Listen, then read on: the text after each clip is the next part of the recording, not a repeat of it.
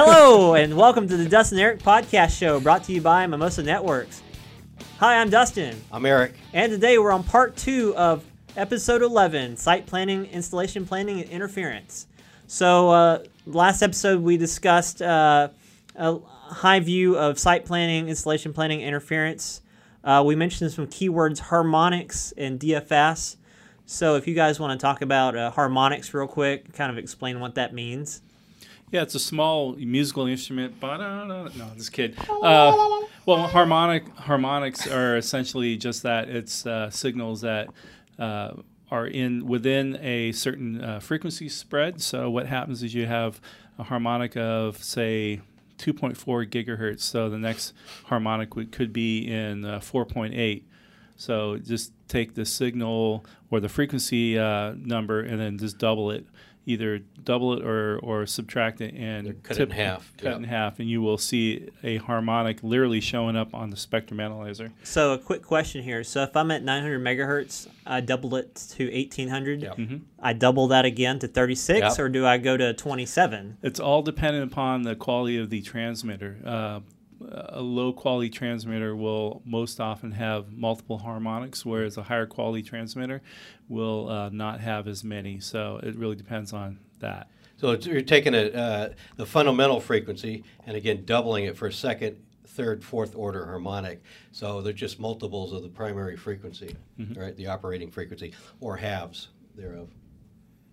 So I know a lot of customers ask what DFS is, and they don't know what that means. So can we talk a little bit about what DFS stands for, the acronym, and what it means, and why they have to deal with it? Well, DFS is a frequency, stands for dynamic frequency selection, and as a wireless operator, you are actually considered a secondary operator. So the radar usage on DFS channels has a primary operation within that frequency. So if you're near a time Doppler weather radar, military site, or aviation location, either airplanes above or an airport, they have primary use of that frequency. If you are a wireless operator, you kind of get the back seat to those frequencies, meaning that if there is a frequency detected on the radar, we'll say 5600 time Doppler weather radar, and you are occupying that channel, what will happen is, by law, under FCC, you have to immediately vacate that channel. And so it's really important to consider that when you are trying to operate a wireless network, that you will lose connectivity during that time of what we call a radar hit. And that can definitely cause troubles if your customer is expecting to have service during that time. So I have a question for the whole group here. So when planning a network out and choosing your spectrum, would you want your backhauls to be on DFS, or would you want your point-to-multipoint system to be on DFS because of the shorter shot? It's probably best not to have your backhauls on DFS. If you are limited with the amount of frequencies available and you have a dual radio like a B5 or B5C, one of the recommendations we have is to choose one DFS channel and then choose one non-DFS channel. In the rare event that a DFS radar hit occurs, you're not going to lose the entire link. You'll see a drop in service as far as your throughput, but you will not lose total connectivity. What about you, Art? What would you do? Would you do DFS on your backhauls, or would you just do that on point-to-multipoint? So if possible, in either case, you don't want either situation, because in one case you lose clients, or in another case you lose your main link. So if you can avoid it, if you can actually use non-DFS for both, that's the ideal. So with our product, if there's a radar hit, the intent is basically not to lose a connection, so it'll drop you to a non-DFS channel. Mm-hmm. But if your non-DFS channel is completely, if you've limited, if you basically restricted that channel, or if it's completely inundated with noise, then your performance is going to drop anyway.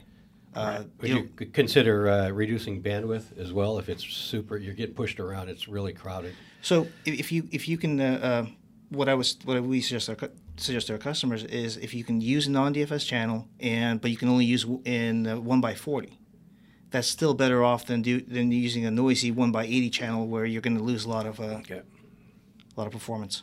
Right. Okay, so because we're talking about DFS channels, there's several terms out there: Uni 1, Uni 2, Uni 3, UNNI -1, 2, and 3, which kind of correspond with the parts of the 5 gig band. Do you guys want to talk about what those mean and which frequencies are in which band? And power limitations. And power limitations. Sure. I mean, well, we can start with your DFS channels really fall into Uni 2, and your ERP limits so usually those frequencies have less interference, less noise, because less users are on them, because you'll basically jump from one channel to the next with dynamic frequency selection. But the downside is you are limited in power when you hit those channels. So it's a trade-off. Either you use a non-DFS channel, which is Uni 1 or Uni 3, or you select a Uni 2 channel with less noise but also less power, which will limit your performance as well. Where can I find a 5 gig spectrum with the Uni 1 2 layouts at DFS? If you go to our help site, just type in the ERP or ERP limits. You'll definitely pull up under backhaul. So help.mosa.co under backhaul and type in ERP. So backing up here just a little bit back to our design tool. When you're designing an actual radio link, does the design tool take into account what frequency you're wanting to use, and does that back the power off on the overall result of what you're expecting? Yeah, you can actually do that through the link settings on the design tool. The beauty of the design tool is that you can adjust it pretty much to what you want. We've purposely done that so that customers that are in different countries can adjust it accordingly. So keep that in mind when you do a design, that you just don't use the default settings, but in fact go in and tweak each of the values, whether it's TX power or the channel, so forth. So it's going to take a little foreknowledge as far as what the regulations are for the country that you're operating in. But go into link settings and do that so that you can design a link based on the location and just not based off of the default settings there. Good point, Jeff. Because under licensed and unlicensed, there's different ERP limitations. So that's right. Yep. Also, I don't think we covered this, but rain fade. We want to take rain fade or rain fade zones into account when we're designing our link.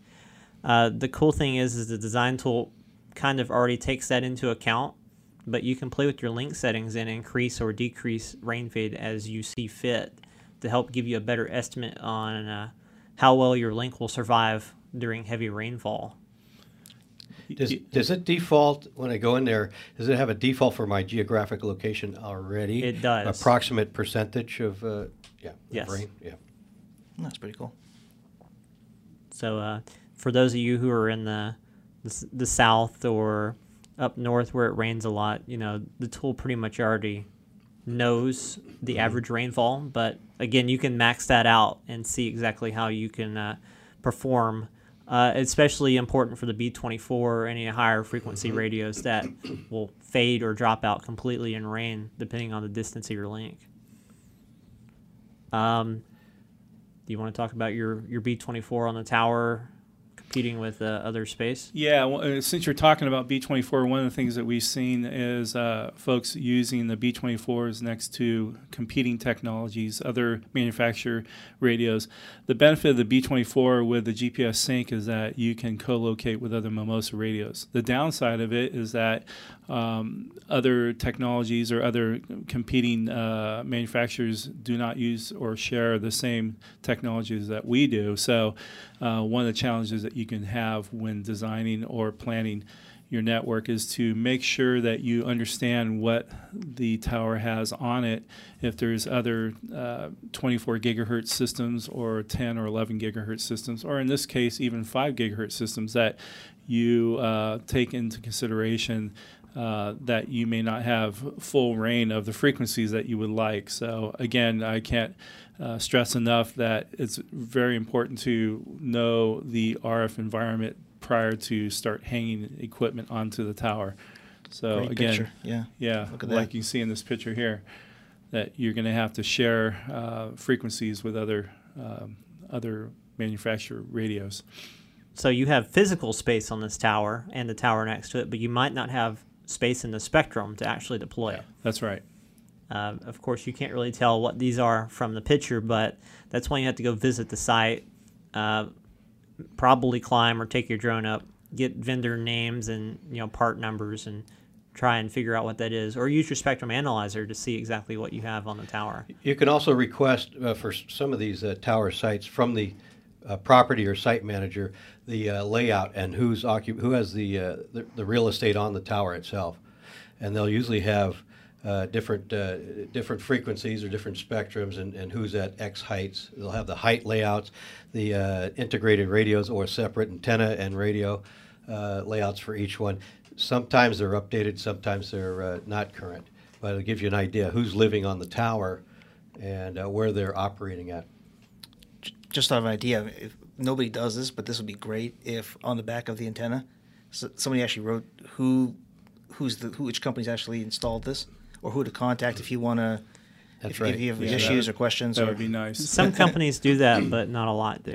Hey, and Mimosa puts an orange M as a nice big flag on the front. so hopefully that's helping some folks that are dialing in and say, hey, Mimosa, you've got a couple of radios on our tower. Can we squeeze in a couple for our own? But they'll call us and not the actual Right. installer, so we will have no.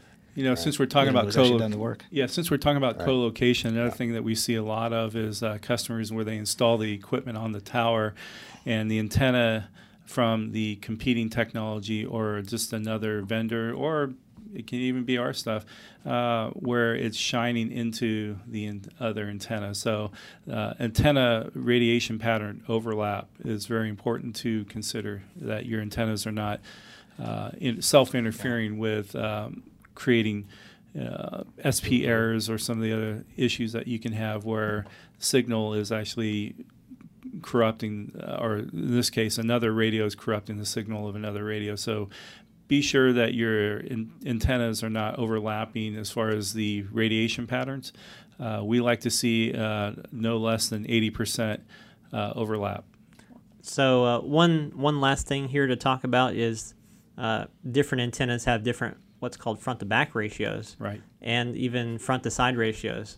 So it's best to try and get an antenna that has a really high front-to-back ratio where you're not causing interference for if you're co-located antennas with yourself or with other people that are located around you on the tower as well. So there's antenna manufacturers out there who make higher front-to-back ratio antennas than others, but usually you're going to spend a little more money for the better quality antenna. So it depends on the spectrum and what you're trying to do, but it's always best to try to be considerate for the other folks that are on that tower as well. Sure. We have a really great document online, co-location document, really geared towards this subject that it would be a good reference document if you haven't read it already. All right, guys. So we'll go ahead and end this show here. I just want to let our listeners and viewers know that Mimosa is now offering training for this type of stuff. Our first training will be at WISPAPalooza in Las Vegas this year, 2018.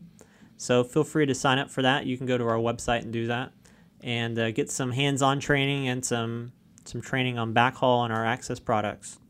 Actually, Jeff and I will be running that training, so it'll be good to see you guys there if you are interested in doing that. But otherwise, that's it. The show covered site planning, installation planning, and interference. Two-part. Make sure you watch the first part. It's important to watch them both together. So anyway, we'll see you on the next episode of our show. And we'll see you at the live podcast at WISPAPalooza 2018, Live. October 9th. Anyway, He'll be fashionably early. I'll be there. We'll be at the Mimosa party on Monday, WISPAPalooza Monday. So our next show will be about antenna selection and alignment. episode, it'll talk more about the front-to-back ratios and things like that. So, all right, guys. See you next time. Thanks for tuning in. Please hit the subscribe or follow button to stay up to date with our latest podcast, which will be available on YouTube, iTunes, Google Play, and SoundCloud.